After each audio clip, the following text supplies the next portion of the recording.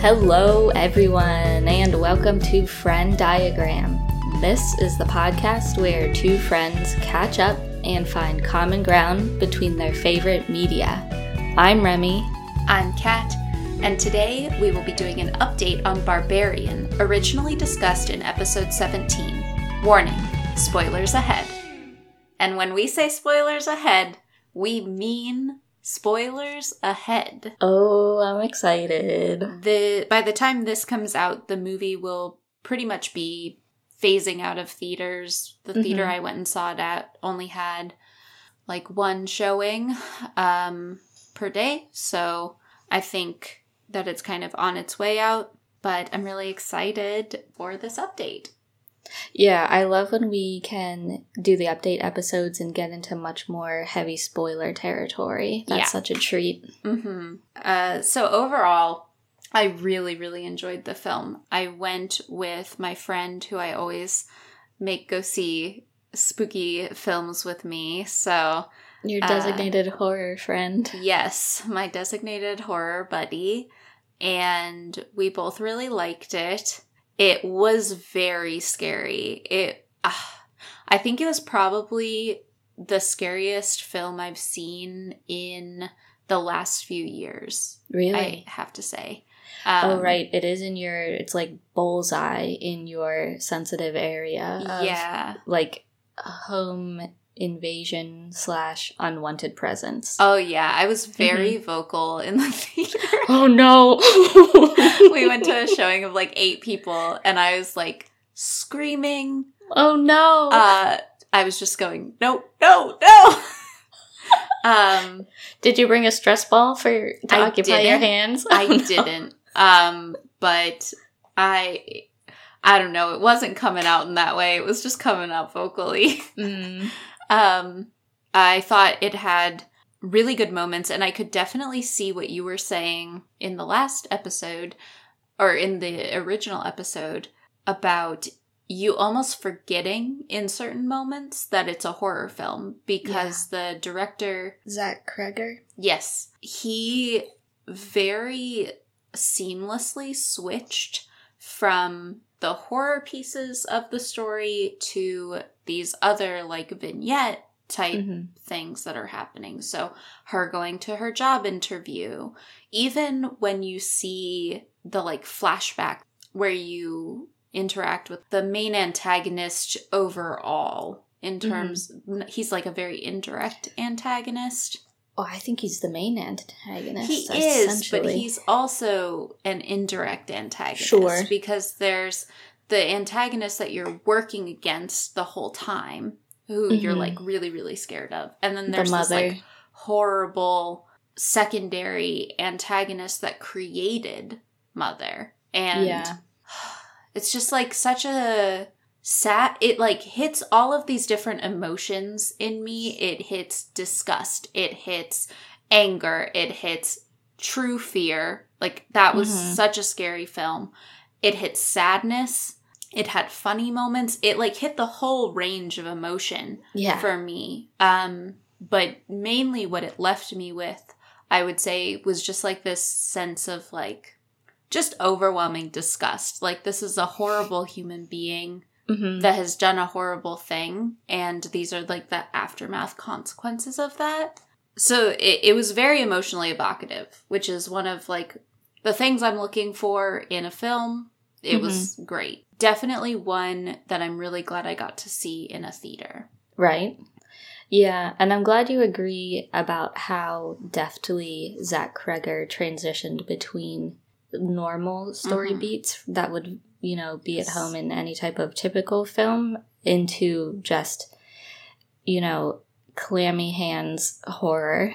And it's crazy. I'm still coming back to the word effective. He was so effective in every way, in every emotion you just listed. He was so effective at instilling those emotions in the audience in a very visceral way.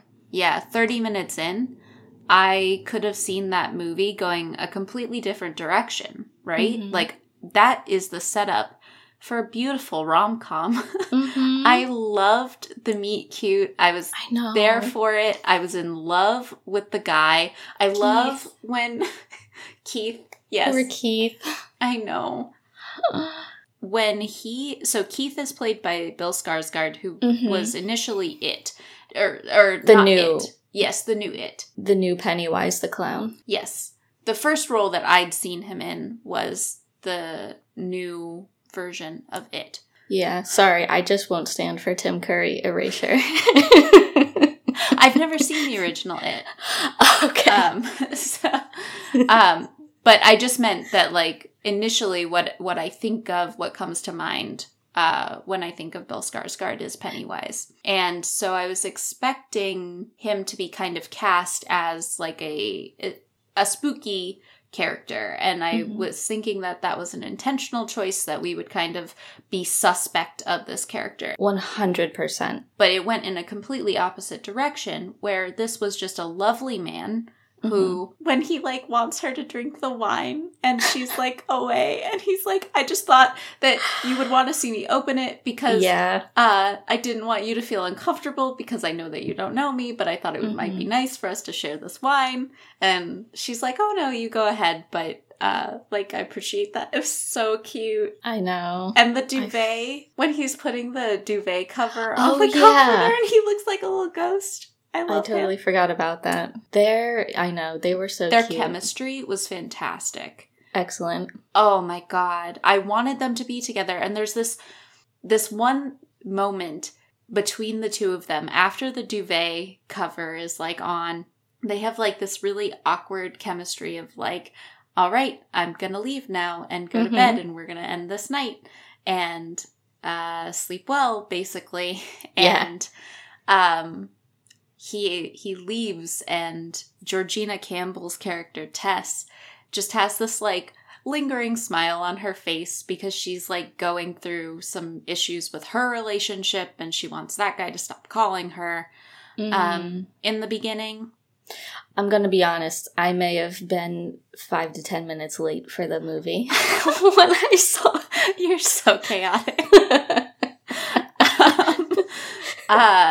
But basically, so she, like, arrives at the Airbnb, and she's, like, in her car, and she keeps ignoring calls from this guy that keeps popping up. And so I missed that. That's, like, kind of some subtext that you're getting about her and her relationship, and she's going to get this new job in a different part of the country.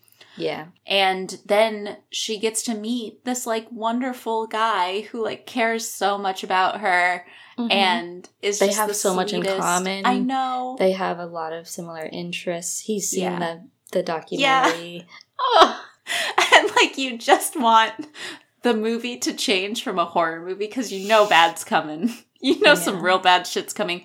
Either Bill Skarsgård is going to kill her, or something's going to kill Bill Skarsgård. You know one of two things. Yeah. And, anyways, so that was fantastic. I thought their chemistry was perfect. I want a different version of this movie where they just write a rom-com with, like, some spooky stuff going on, but everyone's fine at the end. Yeah, I would definitely watch that. And it's just a friendly ghost. And one more Bill Skarsgård moment that I really loved is when Tess is stuck in the basement.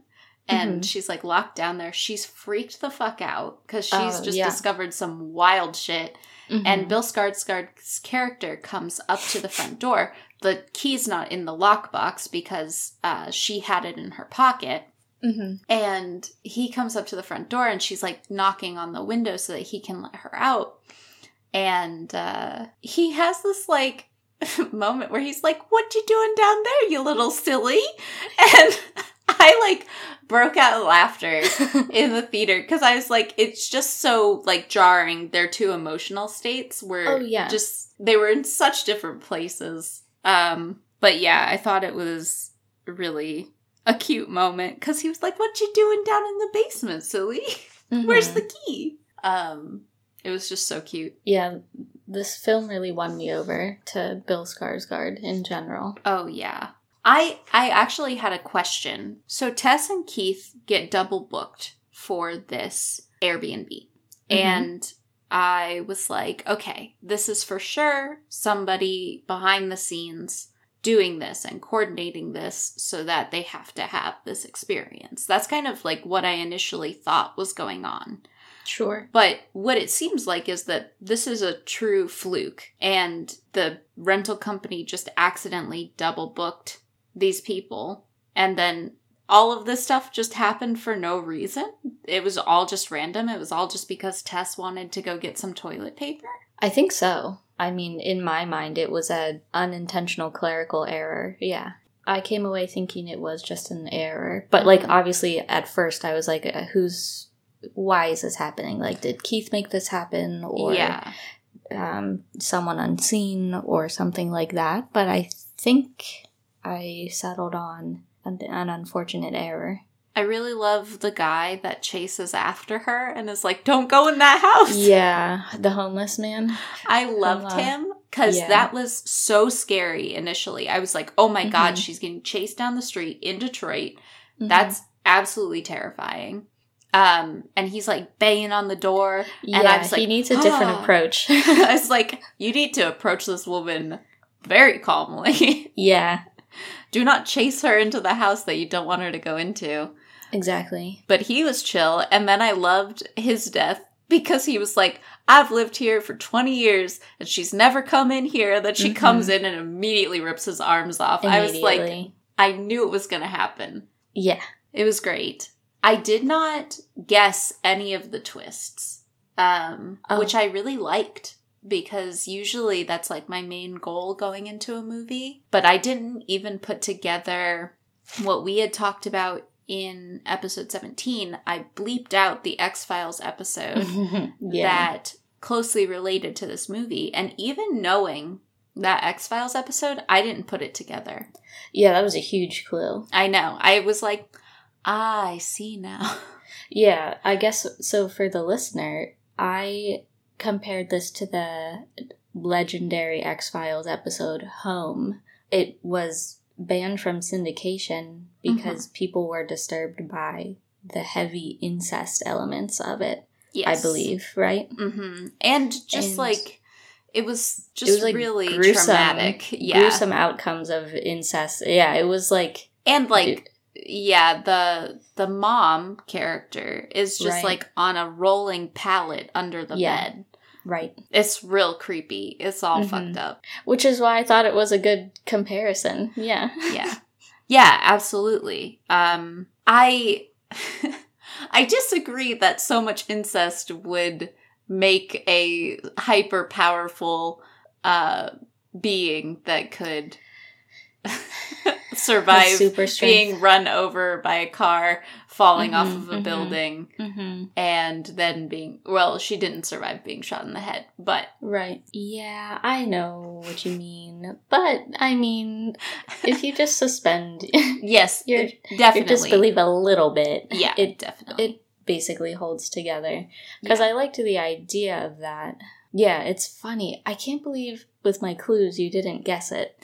I didn't really go into it thinking I wanted to. Sure. And then by the time the reveal happened, I was like, now I get it. Yeah, because I remember...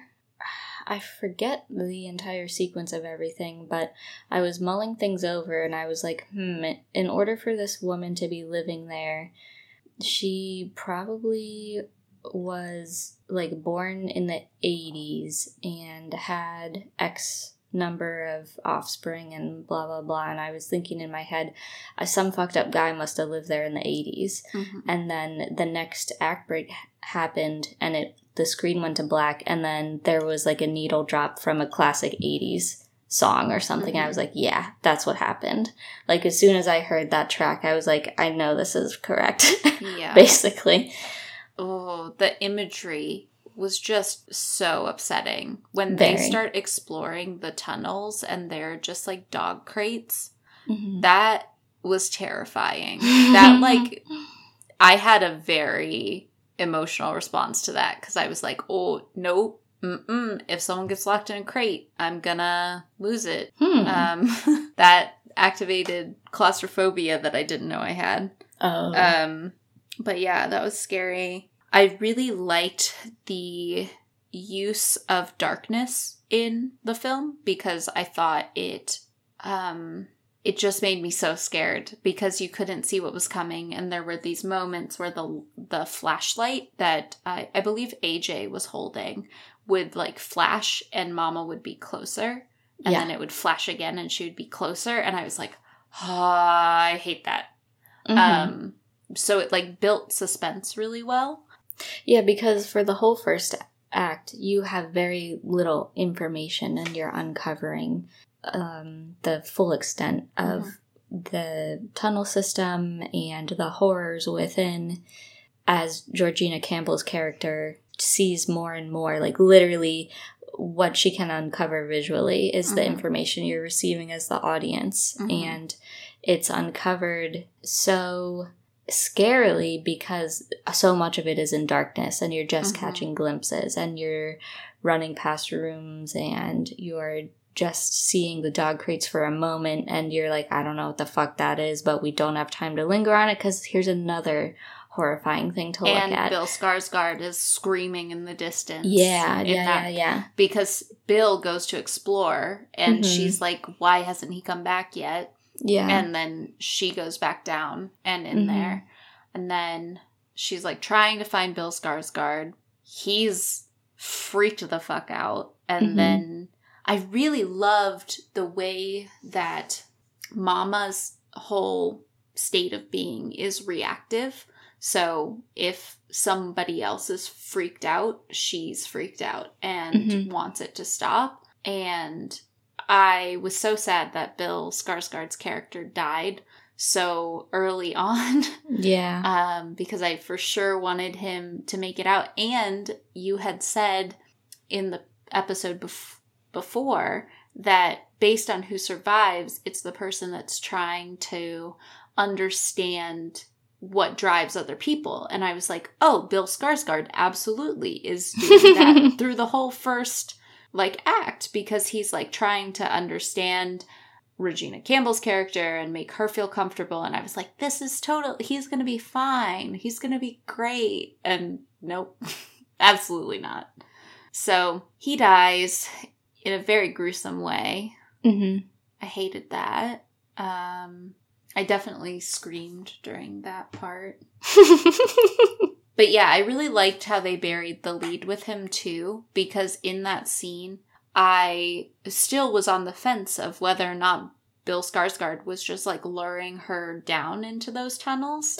Yeah, because why the fuck did he do that? Like, that was so... Because he's so overly confident, yeah. Yeah, I don't know. That was the dumbest decision in history. Yeah, because I can see why, based on my takeaway message from the film being like, the ultimate winner is the person that understands the people around them. I can see why you thought maybe Bill Skarsgård's character would be okay, because he like had the wine discussion and stuff like that, but he fell short in other ways. Yes, absolutely. Kind of like case in point, when Tess is in the basement and she's locked and she's completely freaked out, he comes in being like, oh, what are you doing?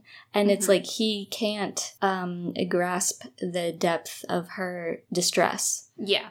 Enough to understand that he should not be going down there and he shouldn't be requesting that she stay just a little bit longer while he goes in there. Like, he should understand this lady's freaked out for a reason and I don't need to go figure out why.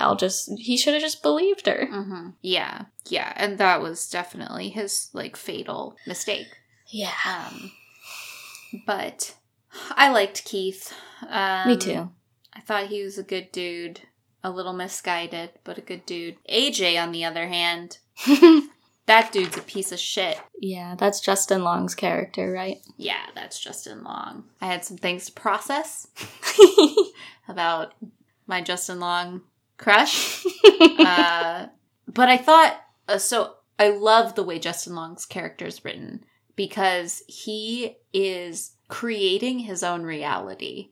And I think that it's such an interesting way to write an unreliable character and an unreliable, like if he was a narrator in a book, it would be really interesting to play with that, because he is clearly convincing himself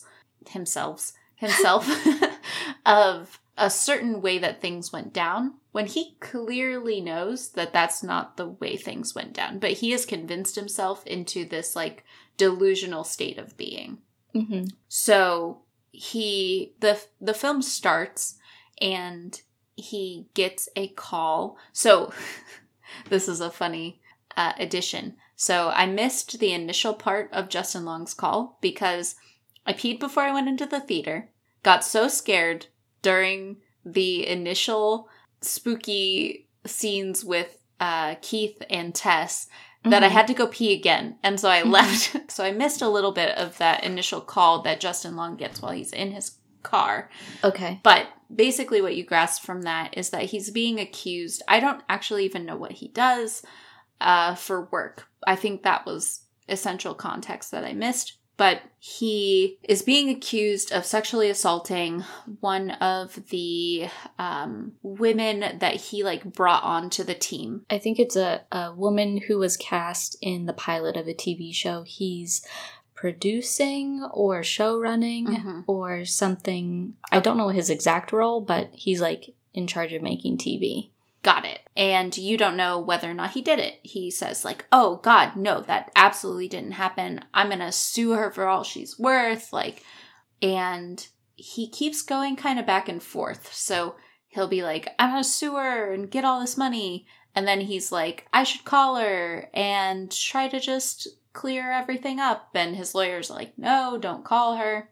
Mm-hmm. And then he goes back to Detroit to sell some of his properties that he's using to make extra money, and meets up with one of his childhood friends and basically confirms that she was not willing to have sex with him initially, but then he kept pushing and pushing, and eventually she had sex with him, which is sexual assault. That is, like, textbook sexual assault. Right. So at that moment, you realize that Justin Long has convinced himself that that was an okay behavior and that he's not in the wrong for that and that she had sex with him. So it's fine. So, yeah, God, he's such a dick. And then Justin Long has this really interesting interaction with the old man in the basement tunnels, where he confronts this person who has done really terrible things to women. And he says, like, what is wrong with you? Is, like, his only response to these, like, VHS tapes that the guy has been making for a really long time. And it just, I don't exactly know. I think that the director and writers are leaving things up to your own interpretation about his character in that moment. But it's a very interesting moment because you can see that Justin Long can tell right from wrong, and he should be able to do so in his own life. I think that in a way that serves that purpose of showing you Justin Long knows right from wrong. But when he does wrong in his life, he's able to brush it over and convince himself that he didn't do anything wrong. Mm-hmm. I think that that's what I took from that scene personally. And then later, they're running from Mama, and they go up this tower. Why they go up the tower, I don't know. That seems like a place that will end, and this thing can definitely climb stairs. And Justin Long's pure incompetence with a gun is staggering, because he, one, shoots Tess in the stomach, and is like, oh my God, it was an accident. And then he has this whole scene where he's like, it was an accident, but, like, I've got to take accountability for this. And you think that you're seeing, like, a turning point in Justin Long's character where, like, he's going to take accountability for his actions from now on and be a good boy. And then he throws Tess off the tower as a distraction so that he can get away from the monster. Mm-hmm. He thinks he kills both Tess and the monster. Yeah. So he goes back down to investigate. Then he realizes Tess is still alive, so he's like, I don't know what happened. You slipped out of my grasp. I didn't mean to throw you. Like, what a fuck. In that moment, you're like, oh my God. Yeah. Really? Really? Like, he was already irredeemable, but, like, how could you get even worse? That's how. Oh my God. I don't know how he did it, but he did. And he was like, it was an accident. I was like, in what world are you going to convince yourself that that was an accident? Like, he's already starting to, like, shift his reality again. So, just, what a time. Well, I think you bring up a really good point about what that scene of Justin Long discovering the VHS tapes illustrates. I think that's a really good piece of supporting evidence that he is a complete narcissist. Yeah. And I think you're totally right when you say that he knows right from wrong when he sees an example of another person doing wrong. But when he does something wrong, like sexual assault, he cannot integrate that with his concept of himself. Like, it totally is incompatible with what he thinks about himself. And it's funny because the language he uses when he is describing what happened with that actress to his friend in the bar, it's all really self-centered language because he's like, you know, I'm a persistent guy, you know that about me, and blah, blah, blah. And it's all about his personality and how his personality justified what he did. And it's not about the act itself in a, you know, objective definition of it. It's all a self-centered take on everything. And so, yeah, I think you're definitely onto something there.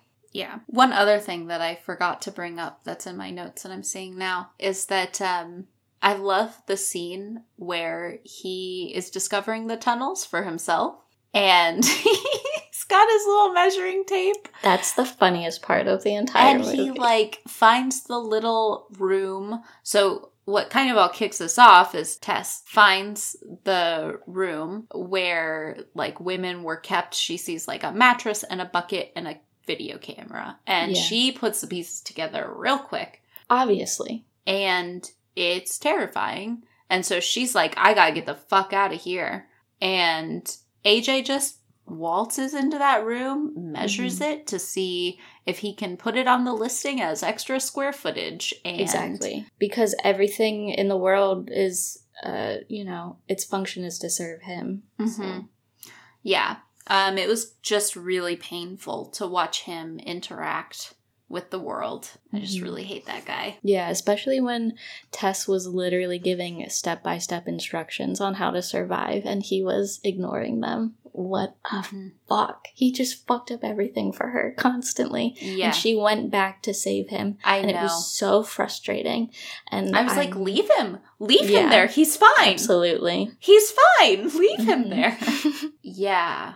Oh, what an absolute incompetent piece of shit. But yeah, I thought the movie was really good. I liked the ending. Me too. I honestly don't know what some people didn't like about the ending. Yeah. All I kept seeing was that it was controversial. And I guess I don't know. I either forgot what people didn't like about it or I just assumed. Yeah, I don't know. But I liked it. I thought it was great. I thought it... Well, I mean, I think maybe what was controversial is that, like, you find out that it's this really sad, horrible situation for this creature, and that they're a product of their environment in the most horrible way that you can be. And I think it's sad that she has to kill this creature, but there's no other option. Yeah, she's clearly not relishing killing the mother. Yeah. But I think that might make people uncomfortable because very quickly you realize that this creature isn't the antagonist. They're just doing their best. And their best is really scary, but it's just a creature that's been essentially brainwashed and wants to have a baby and wants to care for something and doesn't understand how to do that. But yeah, just a stressful film. But I thought it had really interesting points, and I liked that the real monster was not the monster that we were the most scared of, you know? I liked what they did with that, and I think things were really, like, the performances were just really nuanced and emotionally evocative. Like and even when you see Mama, when she's approaching Justin Long and his flashlight keeps going out and he's about to discover the old man in that room, and there's like a little bell, and she sees the bell and then backs slowly away from that door. That was like that's when I like really started putting even more pieces together. I was like, this thing's still scared of that. Yep. Whatever's in that room, that thing is scared of. And exactly. She does not want to go in there. And at that point, you don't even know that the old man's still alive down there.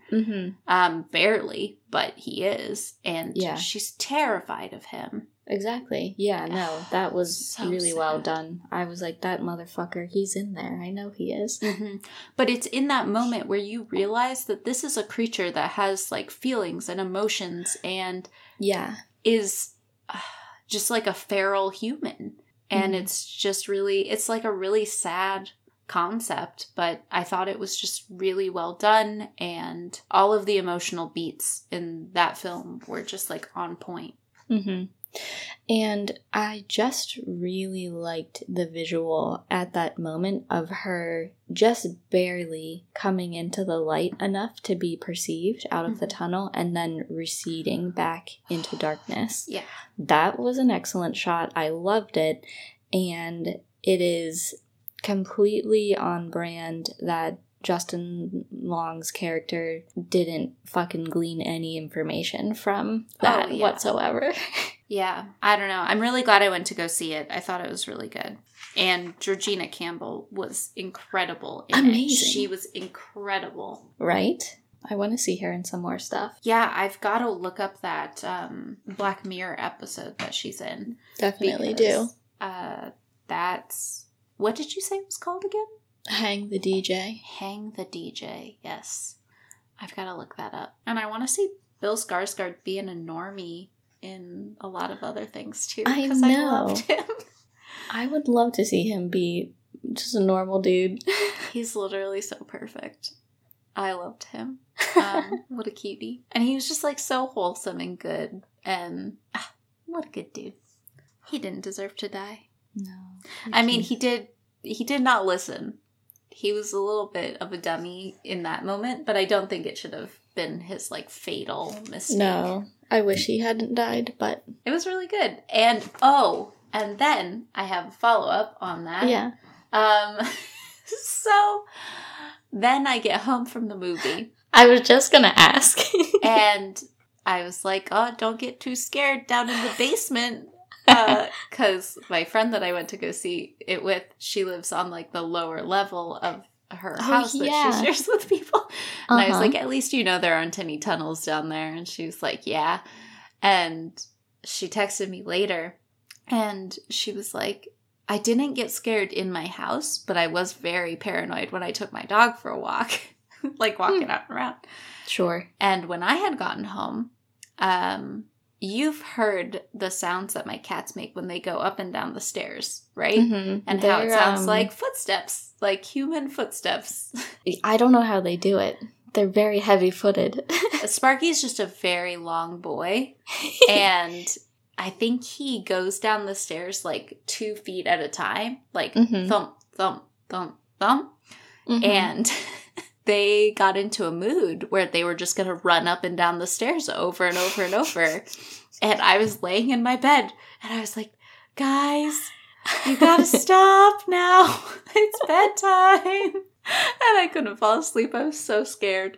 But it was a very funny time. Yeah. And they eventually settled down. They had to tire themselves out. But it sounds so much like a human walking up and down the stairs. It's so scary. But it just made me think of Will slamming his phone into the door.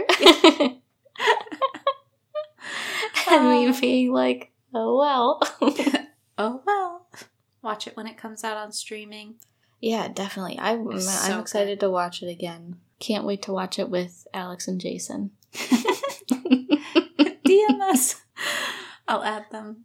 That would be so fun. We can all get together on the East Coast and watch fun movies. I'd never leave. I'd be like, sorry, I've got to quit my job. I've got to hang out with my new friends.